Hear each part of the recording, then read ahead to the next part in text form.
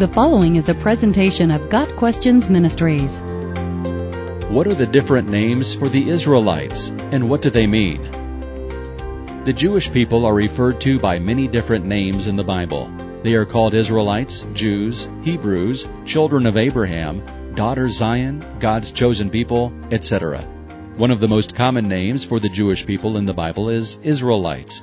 This title was used in the same sense that American citizens are referred to as Americans. The Israelites were citizens of Israel. However, the origin of the word Israel is found in connection with Jacob, the grandson of Abraham.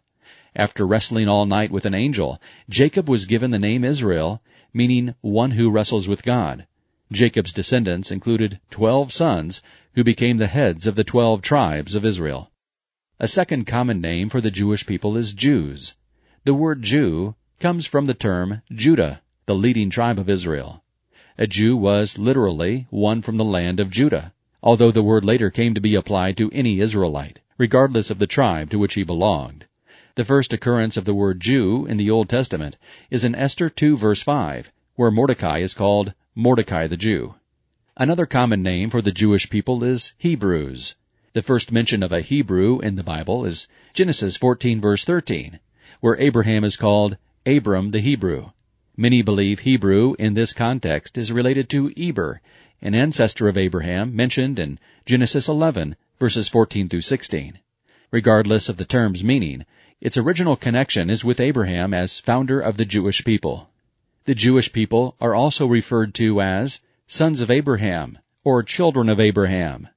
The Apostle Paul addressed the Jews in Antioch using this term in Acts 13 verse 26. Children of Abraham, of course, highlights the relationship between Abraham and the Jewish people.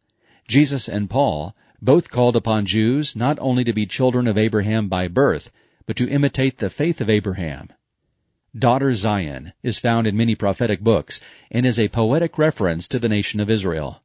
Often the passages containing daughter Zion or daughter of Zion deal with the redemption and salvation of the remnant of Israel, especially in the context of the coming of the Messiah. In the Old Testament, God's chosen people is another name for the Israelites.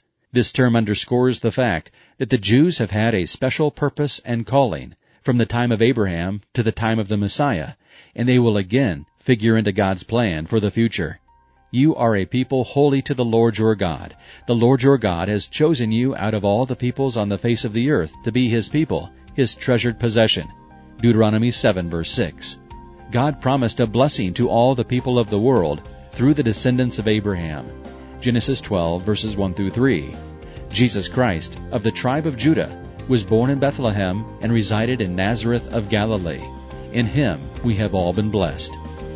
Got Questions Ministries seeks to glorify the Lord Jesus Christ by providing biblical answers to today's questions. Online at GotQuestions.org.